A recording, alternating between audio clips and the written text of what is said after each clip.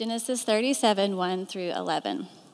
Jacob lived in the land of his father's sojournings in the land of Canaan. These are the generations of Jacob.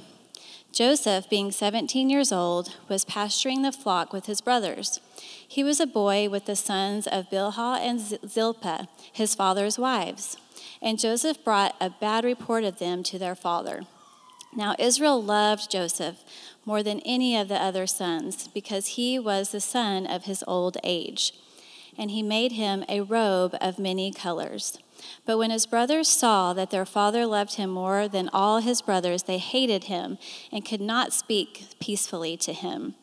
Now Joseph had a dream, and when he told it to his brothers, they hated him even more. He said to them, "Hear this dream that I have dreamed. Behold, we were binding sheaves in the field, and behold, my sheaf arose and stood upright, and behold, your sheaves gathered around it and bowed down to my sheaf." His brothers said to him, "Are you indeed to reign over us? Or are you indeed to rule over us?" So they hated him even more for his dreams and for his words. Then he dreamed another dream and told it to his brothers and said, "Behold, I have dreamed another dream. Behold, the sun, the moon, and 11 stars were bowing down to me." But when he told it to his father and to his brothers, his father rebuked him and said to him, "What is this dream that you have dreamed? Shall I and your mother and your brothers indeed come to bow ourselves to the ground before you?" And his brothers were jealous of him, but his father kept the saying in mind. Thank you, Brianne. A long time ago in a galaxy far, far away. It feels like this story ought to start with something like that. It's like it's a notch up above Once Upon a Time. This is one of those stories, just like Brian was saying. This is an epic story. This is a crazy story. Everything that Joseph's going to go through, all the things that are going to happen to him, it's almost hard to believe. When you just watch the whole story, you see that he's this favorite son of his father, and he's got that, whatever that coat is with all the colors, like all these things that we kind of know this story, kind of gravitate. It's just fascinating. And we see that because his father loved him more than them, his father's showing favoritism, and the brothers developed this bitterness, and this really turned into hatred, this jealousy that turned into hatred, so much so they're going to try to kill him. And then they decide, no, let's just sell him. Let's just get rid of him. And then you just keep following the story. It's got this sibling rivalry. It's got this hatred. It's got this plot to murder him. Then they get this turn of events, and he ends up in Egypt, and then he gets the status of power in Potiphar's house, and then that goes wrong, and he gets put in prison, and then he's forgotten in prison. All these things happen to him before he finally comes out in the very end of the story. It's just this, Hollywood wishes they could write stories like this.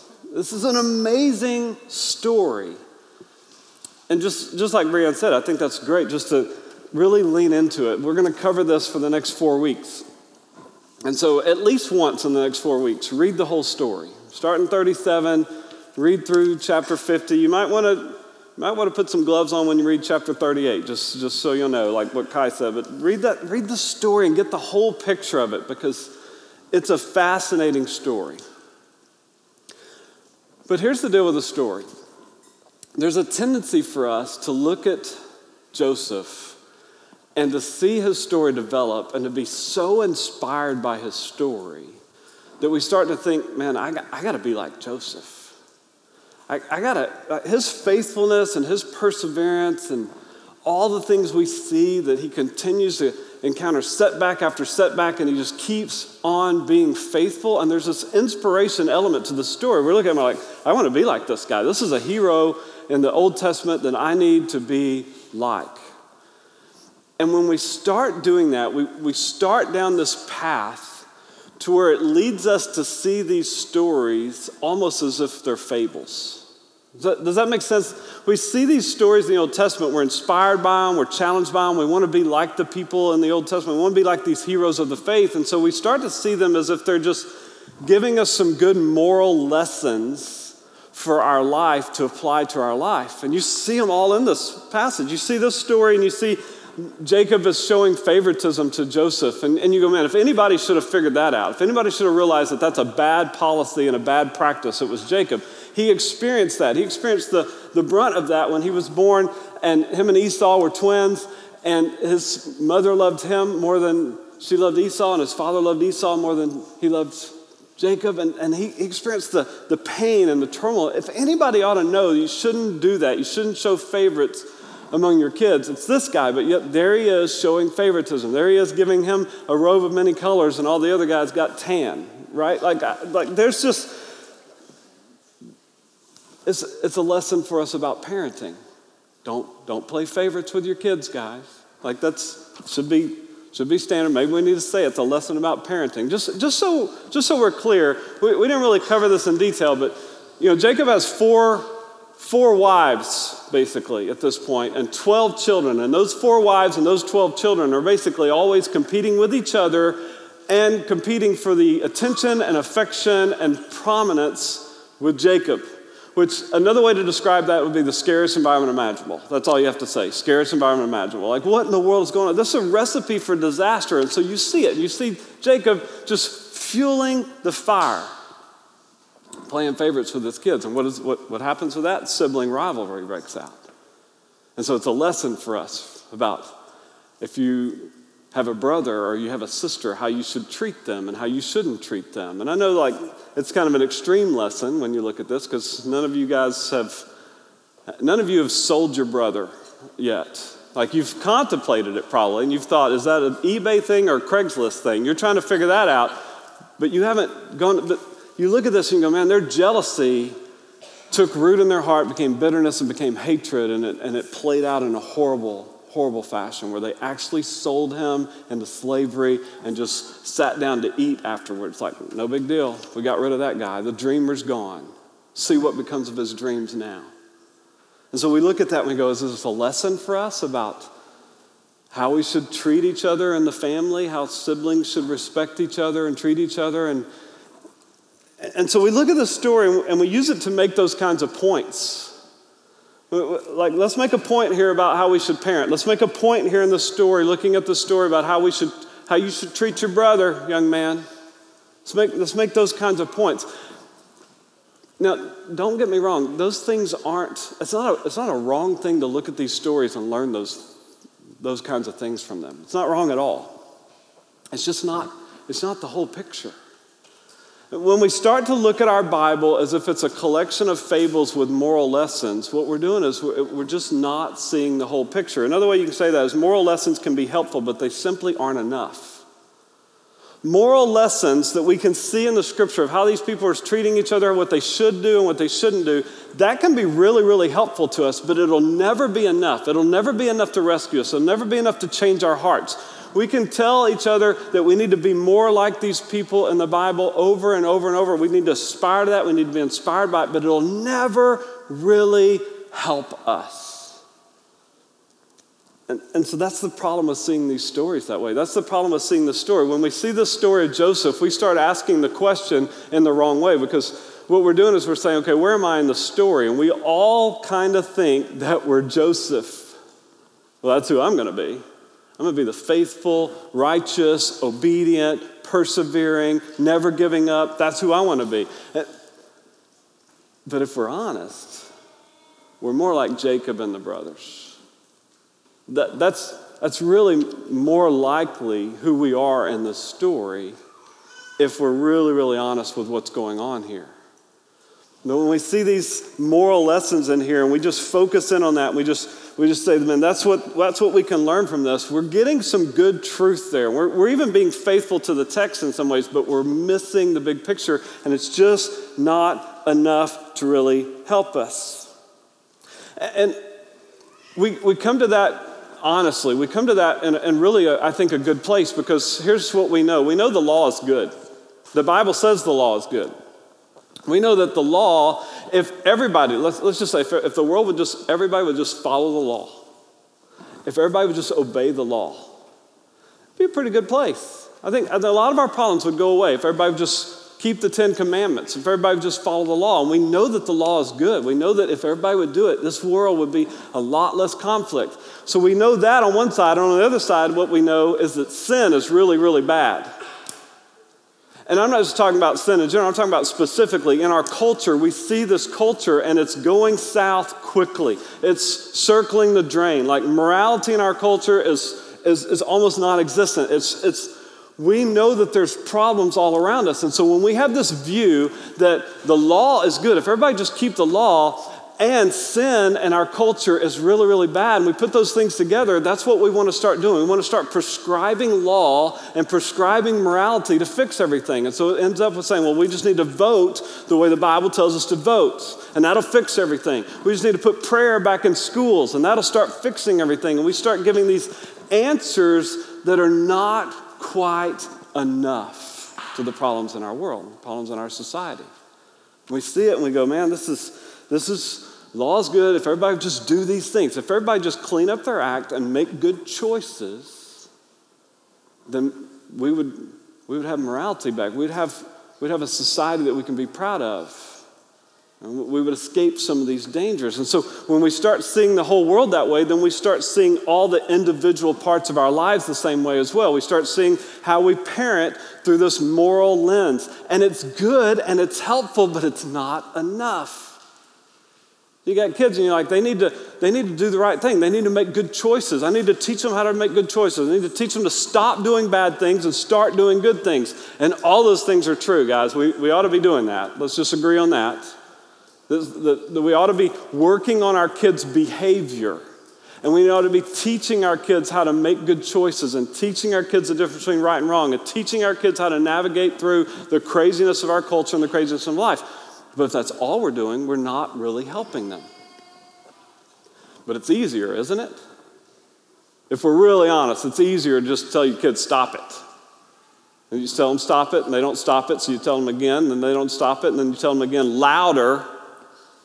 And if they don't stop it then you just yell, right? Like whatever it takes. Like it's easier just to deal with the behavior. It's easier just to say, stop doing that thing. We had a road trip to Colorado several years ago, and there was a song at that time that had a catchy beat to it, and we just made up new words to the song. It was like, da, da, da, please stop, da. That was not the words, but that became the theme of our whole trip to Colorado, because everybody was saying that all the time. Please stop.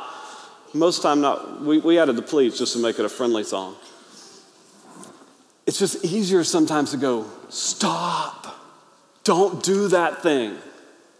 Instead of trying to open up their hearts and to show them that when they're doing that thing, it's because they really, really need a Savior. It's because they really, really need grace. When we try to take the law, which is good, and use it in a way it's not intended to be used, we end up with morality focus. We end up with just moralism. And it's just not helpful. It's not going to be enough for us. The law is good, but it was meant to show us that we're lawbreakers. The law is good.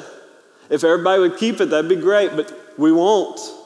You won't keep it, I won't keep it, we won't keep it. We're not going to do that. And so the law wasn't intended for that to happen. The law was intended to show us our need for a rescuer, our need for a Savior to come and to die in our place because we are lawbreakers. So don't take the moral code and don't take the law and try to do something with it that it's not designed to do. We got to point our kids to the gospel, not just work on their behavior. We got to see these stories and ask bigger questions than what we typically want to ask of these stories. Because moral lessons can be helpful, but they simply aren't enough. So what do you do with that? Well, here's what I think will really help us is if we take that truth and put beside it this other truth that all the Old Testament is pointing to Jesus and to the gospel. And what it does is it gives us a completely different lens by which to see the Old Testament, by which to see the Bible. This is not a fable book. It's not a collection of stories with good moral lessons in the end. It is one story telling us about the greatness of God and what He has done to rescue and redeem a people that had run away from Him. That's what the story of the Bible is. And so when when we understand the gospel and then we understand this truth that all the Old Testament is pointing to Jesus and to the gospel, it gives us a lens by which we can understand and really apply these stories. And because it's bigger than moral lessons, there's really good news in that. When it's just a moral lesson and we don't match up and we don't measure up, we don't fit, we don't do it like Joseph all the time, then there's not much good news for us. But when we see it pointing to Jesus, when we see it pointing to the gospel, good news just floods into the story because we see it as much bigger than what we originally thought. And we say this all the time. We've said this throughout Genesis. Kai preached a sermon on Noah and the flood and the ark, and he talked about typology and how in all the Old Testament you have these shadows pointing to Jesus. You have these glimpses, this type of Christ in the Old Testament. Joseph gives us this typology, this type of Jesus. But I want you to see why we say that. I want to kind of peel back the curtain a little bit more and help you understand why we know this is true, because how you interpret the Old Testament should be determined by how the New Testament writers interpreted the Old Testament. Does that make sense? The people that are most qualified to help us understand the Old Testament are the people who wrote the New Testament, because they were inspired by the Holy Spirit and they were closer to the events, they were closer to the whole thing. So what they say about the Old Testament should really carry a lot of weight with us.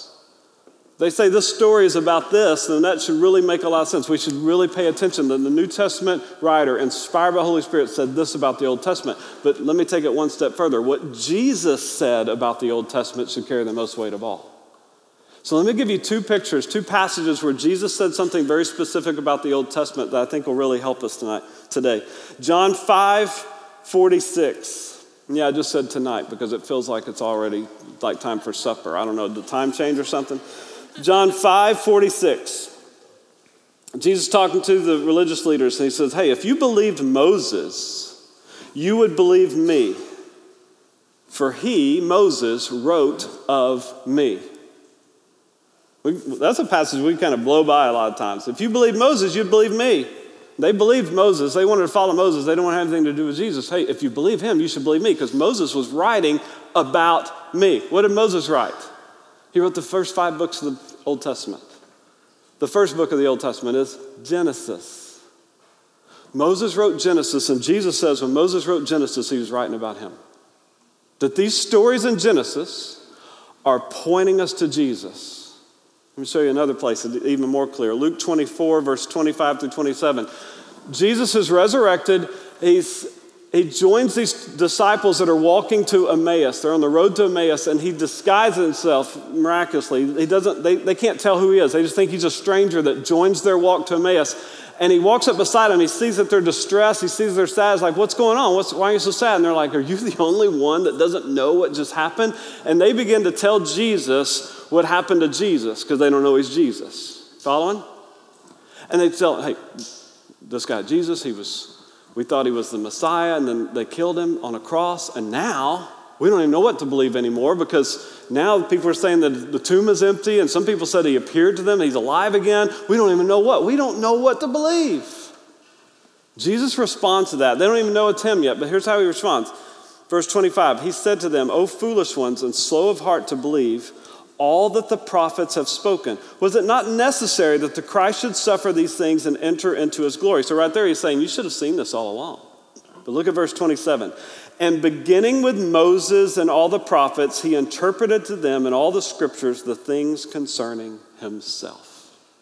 Moses, Genesis, first 5 books, all the prophets.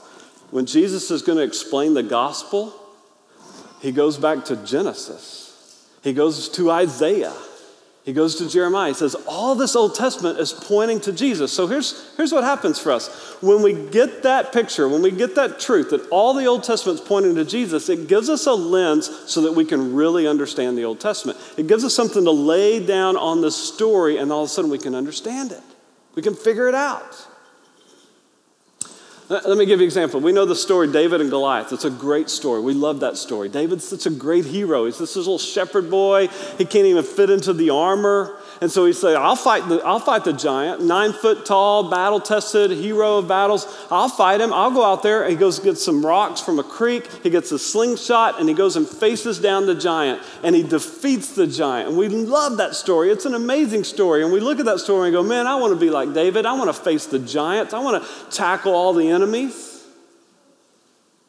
But you take this, all the Old Testament is pointing us to Jesus lens and lay it on top of that story.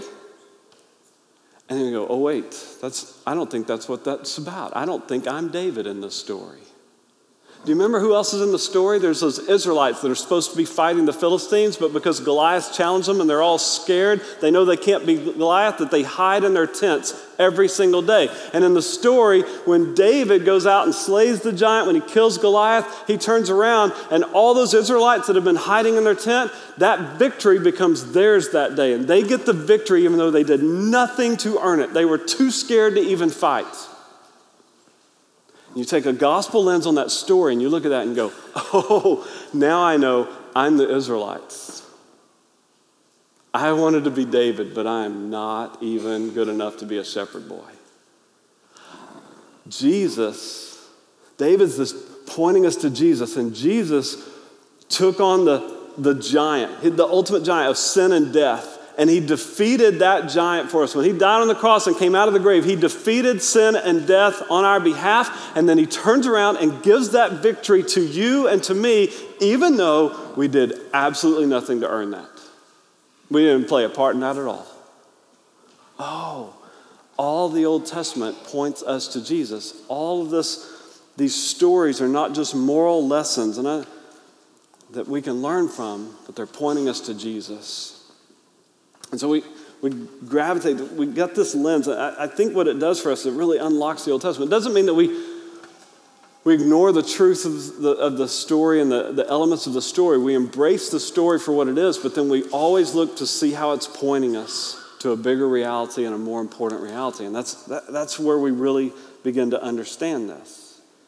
And I know that some of you are going, yeah, but isn't there something I can learn from this story?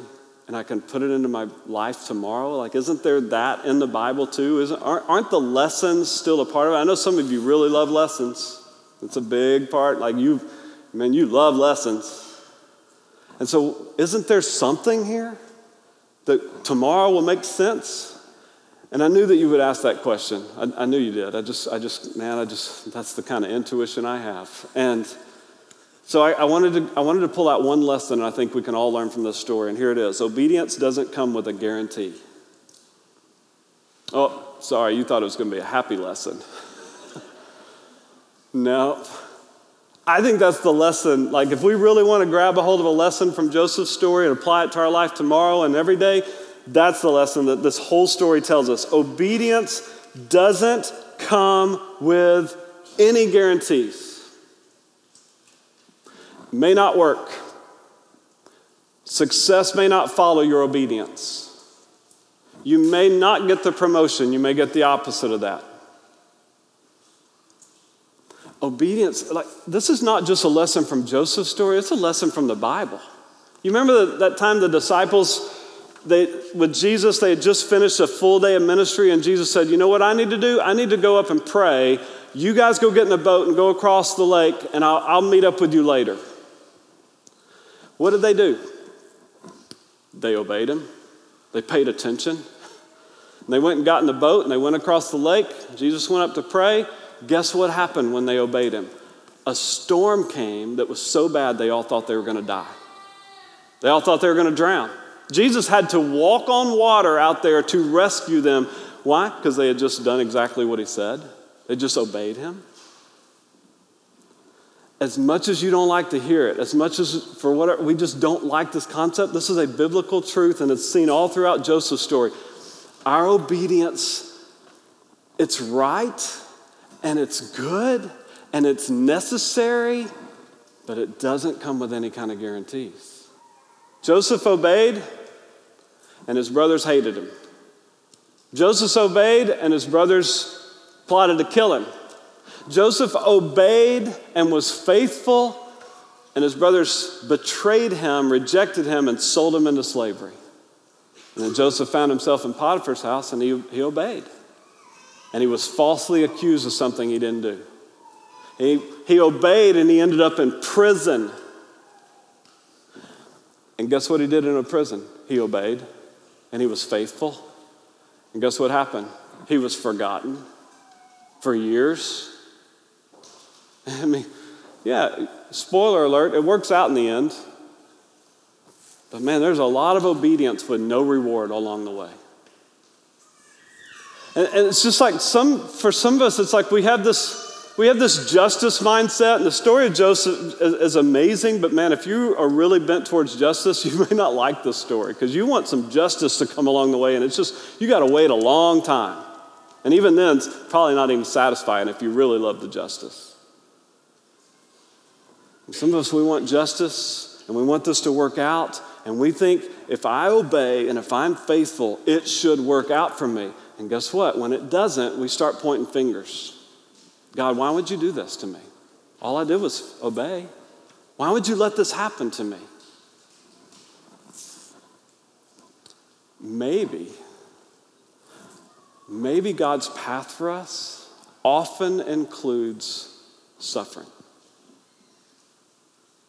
God's path for our lives often, maybe this is true, it often includes suffering. And here, let me be honest with you. I said often just because I didn't think I could say always, and you would still listen. But the Bible seems to think seems to indicate it's always. What did Jesus say? Hey, guess what? In this world, trouble. You're going to have lots of trouble. I'll be with you. I've overcome it. But you're going to have trouble. They persecuted me, so they're definitely going to persecute you.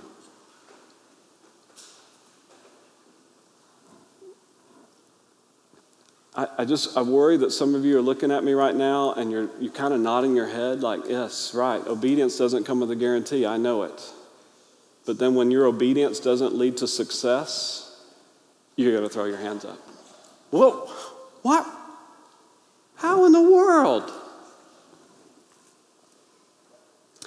I love what God's doing in our church right now on so many different levels. And one of the really cool things to see is this I don't even know what to call it, but there's this movement in our church towards the orphan. There's a movement in our church towards foster kids. There's a movement in our church towards adoption that is just really, really cool to see. And maybe it's the coolest to see because Ryan and Kai and I didn't come up with that plan. Like, it's just what God is doing here.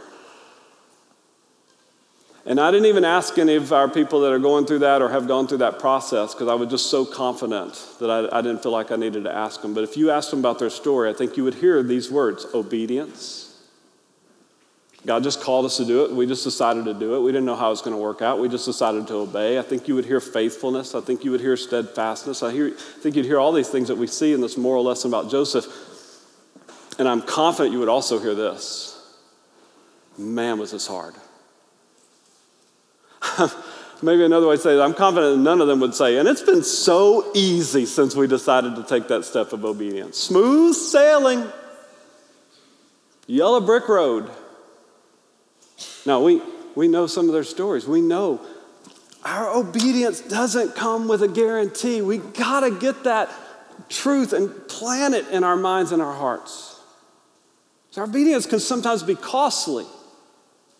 It can sometimes be super painful. And it'll still be worth it.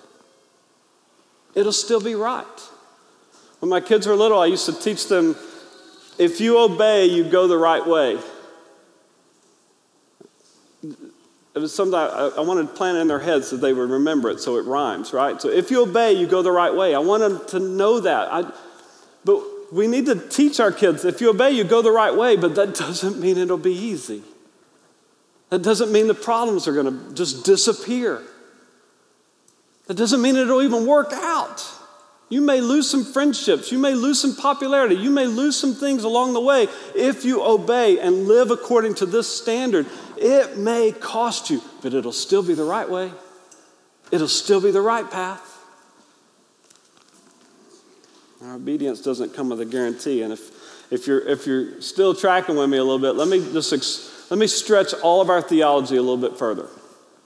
You remember in the story, Genesis 15, that's when God established his covenant with Abraham. Formally established it. In 12, he kind of says, here's what I'm going to do for you. In 15, he formally established it. I think Shibley preached that for us, where God slaughtered the animals and put them half of the animal on this side and half on this side, and then God symbolically passed through to say, I'm going to keep this covenant with you. And so he's making these promises to Abraham about their relationship and how he's going to be his God, and he's going to watch out for him, he's going to guide him and lead him. Look at what he says. Genesis 15, verse 13, then the Lord said to Abram, know for certain that your offspring will be sojourners in a land that is not theirs and will be servants there. Another word for that is slaves. And they will be afflicted for 400 years. But I will bring judgment on the nation that they serve, and afterward they shall come out with great possessions. As for you, you shall go to your fathers in peace. You shall be buried in a good old age. Stop and think about this for a second. God says, hey, Abraham, here's what I'm going to do. I'm going to bless you and make you a great nation, and all of your descendants, they're going to go to Egypt, and they're going to suffer there for 400 years. That's not God saying this because it happened later and he's got to spin it back under control. This is God saying this is going to happen because God's going to orchestrate the events so that it will happen, so that everything that's happening in Genesis 37 is because this was God's plan. That God's plan for his people, for some unknown reason, I'm not going to stand up here and act like I know. His plan for some unknown reason for them to suffer for 400 years before he delivers them out of that. Abraham, here's some good news. Suffering, affliction, 400 years. It's often God's plan for us to go through that. It strengthens us. It builds us. It makes us more like Christ. But let's stop being so surprised when it happens. All right, we need some good news, don't we? Yes, we do. If you didn't say yes, let me say it for you. What is this story really about? If it's not just some inspiration for our life tomorrow, and even what we did pull out to learn from we don't really like, what's this story about? Well, here it is. The story of Joseph is good news because Joseph points us to Jesus. That's what we really need today, guys. That's what we need every single week. This story about Joseph is really good news because Joseph is pointing us to Jesus. All the Old Testament points us to Jesus, and Joseph's story is no different. Everything about his story points us to Jesus. If you think about Joseph, he's one of the few people in the Bible, I think Daniel and Joseph are these two people in the Bible where we never see them make a mistake. Not that they didn't make mistakes, it just doesn't highlight that for us. We see Moses and we see Abraham, we see all the mistakes of the other people, but these two guys, we don't see a mistake. And one of the reasons that we don't see the mistakes of Joseph, and even the things that may look like mistakes, are not talked about that way, one of the reasons is because Joseph is being set against all the other characters in the story. His righteousness is being put on display so that we can see how different he is from his other brothers. His obedience to his father is being highlighted because the other sons didn't care what their father thought. They didn't care so much that they're willing to sell their brother and tell their dad a lie that he died. And so this Joseph's story is kind of highlighting this plight, this journey that he's on, because it's designed, big picture, to point us to Jesus. Joseph was beloved by his father, and he was obedient to his father's will. He was hated and rejected by his brothers. They thought he died. They made up a story. His dad thought he died. He was rejected. He was sold as a slave. He was falsely accused, and he was unjustly punished for things he didn't do. But in the end, he's going to be elevated from this place of suffering to a powerful throne, and in the result of that, he's going to rescue the people that rejected him. Who does that sound like? He's pointing us to the greatest hero of all time. He's pointing us to Jesus, who who came to rescue us and was rejected. He came to live among us and die in our place, and we're the ones who killed him. The people that he came to save are the ones who turned their backs, rejected him, hated him, and falsely accused him.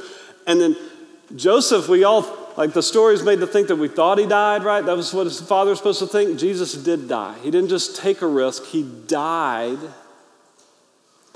in order to rescue the ones who betrayed him, in order to rescue the ones who rejected him, in order to rescue the ones who were killing him. Father, forgive them. They don't know what they're doing.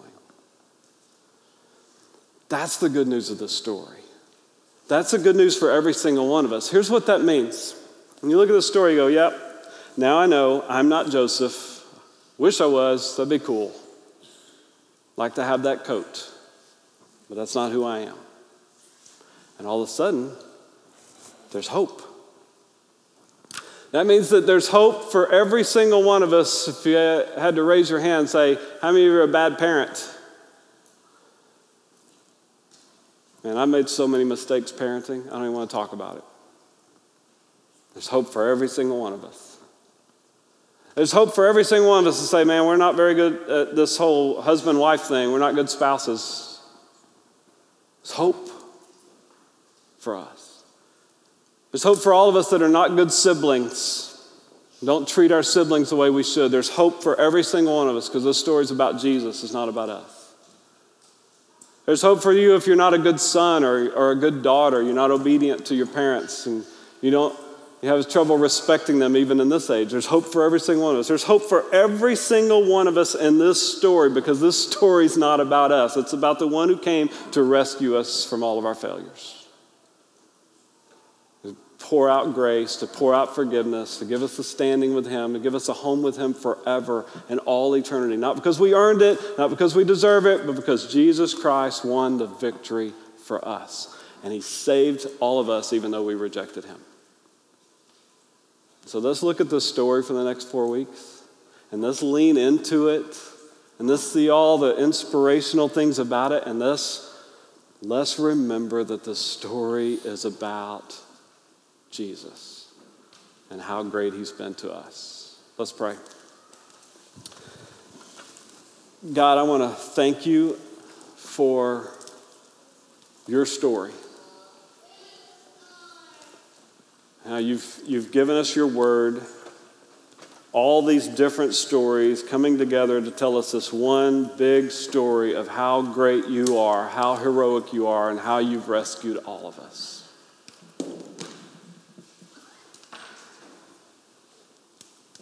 And God, I pray that you would help us to trust in that. Help us to trust in what you've done, not in what we can do. Help us to trust in your grace and your mercy and your forgiveness and your power and your redeeming work and not our abilities.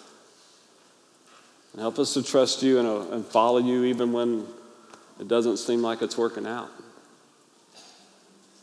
Because we know that you're good. We know that you love us and we know that you give hope to all of us when we make all these mistakes. And God, help us to worship you in response to that truth. In the name of Jesus we pray. Amen.